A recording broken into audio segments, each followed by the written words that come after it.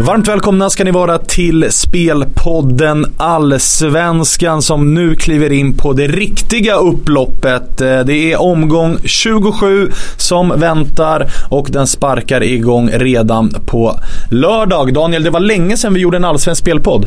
Ja, det känns som en hel evighet sedan, men okej då, det var väl bara 2 veckor sedan. Ja, så är det. Det har ju varit extremt högt tempo. Det kom ett uppehåll här som gör att en del spelare i vissa lag har varit iväg medan andra lag har fått ha i stort sett hela truppen kvar och kunna jobba med. Det är någonting som vi kommer att värdera i några matcher vi ska prata om.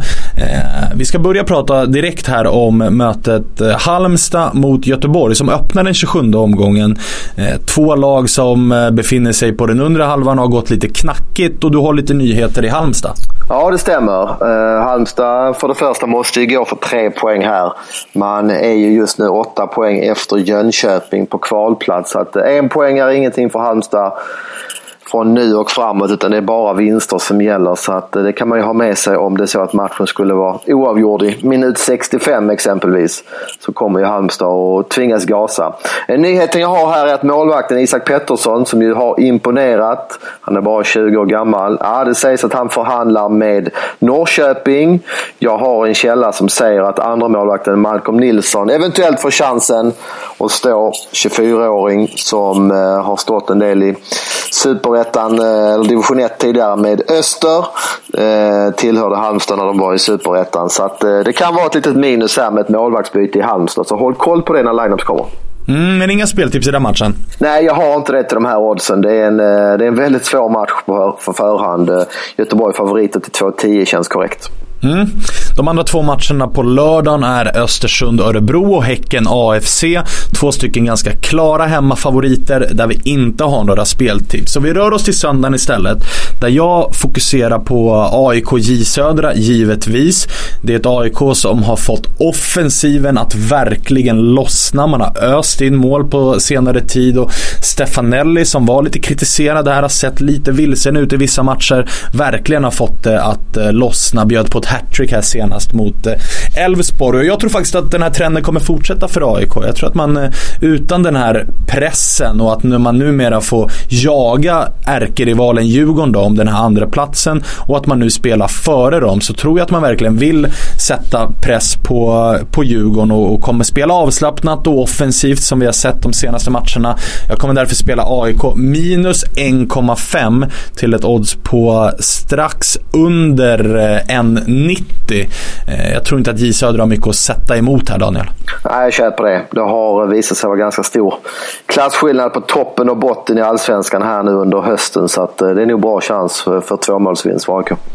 AIK får ju också Stefan Ishizaki tillbaka som lär gå in på Simon Terns plats, och Ishizakis fötter har ju löst poäng förut, så att det är ett spel jag tror mycket på. Lite senare på söndagen så spelar Elfsborg mot GIF Sundsvall, och då har det blivit din tur att spela. Ja, det stämmer. Jag har faktiskt spel här på Elfsborg. Man kan spela dem rakt till 1,77. Alla vet att Elfsborg de floppar emot Malmö, fick rött kort, förlorade med 6-0. Bytte tränare, Haglund fick gå, förlorade 2-5 borta mot AIK, och det var väl ändå ett marginellt fall framåt. Men nu är det helt andra förutsättningar. Nu har nya ledarstaben haft 2 veckor på sig att träna med sitt lag.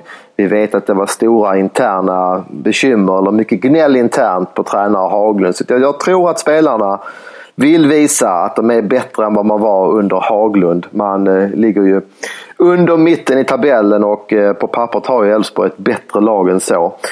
Viktig info också att Samuel Holmén är tillbaka i träning. Jag vet inte om han är redo för en startplats, men Samuel Holmén är en ledargestalt. Han kommer att finnas med i värsta fall, för han vill börja på bänken. Jag tror att han är viktig även där som pådrivare. Det är på plastgräs, det vet vi, en stor fördel för Elfsborg. Och man möter GIF Sundsvall som är ett klart sämre lag. Ja, jag tror att det borde komma en revanschfylld insats av Elfsborg här. Och då tycker jag att oddset 1,77 är intressant, för att Elfsborg är ett klart bättre lag än Sundsvall. Jag håller verkligen med dig. Jag sneglade själv på det här spelet innan. Jag ryggar in nu med tanke på motiveringen. Vi har ju gått på miner tidigare under säsongen på just Elfsborg hemma. Men som du säger, det är helt andra förutsättningar nu med ny tränare och så förhoppningsvis då en Holmén tillbaka på mittfältet. De har ju som sagt, som du är inne på, velat ha bort Haglund länge. Då tycker man att de verkligen bör steppa upp i det här mötet. Precis, och tittar vi på det här oddset, hade det här matchen gått på första halvan av säsongen, då hade Elfsborg kanske stått i 1,55 eller 1,60, och nu har man då gått upp i 1,77 just baserat på att man har svaga prestationer. Så att, jag tycker att oddset har gått upp lite grann för mycket. Holmén tillbaka och revanschlusta i Elfsborg, den känns riktigt bra. Samtidigt som den matchen så spelas det en match i Uppsala på Studenternas mellan Sirius och Djurgården. Sirius står på 7 raka förluster och sjunker som en gråsten. Djurgården jagar andra platsen. Det här är ju en match där Djurgården bara ska vinna på både motivation och kvalitet, eller hur? Ja, det känns ju så. Sirius har ju tur nu som man gick ju så extremt bra här fram till uppehållet. Det räddar ju laget med tanke på den dåliga hösten. Djurgården går väldigt, väldigt bra. Man har verkligen imponerat. Kim Källström, Jonas Olsson och kompani. De trivs på vanligt gräs, de här killarna. Så att det borde vara en väldigt bra chans för Djurgården.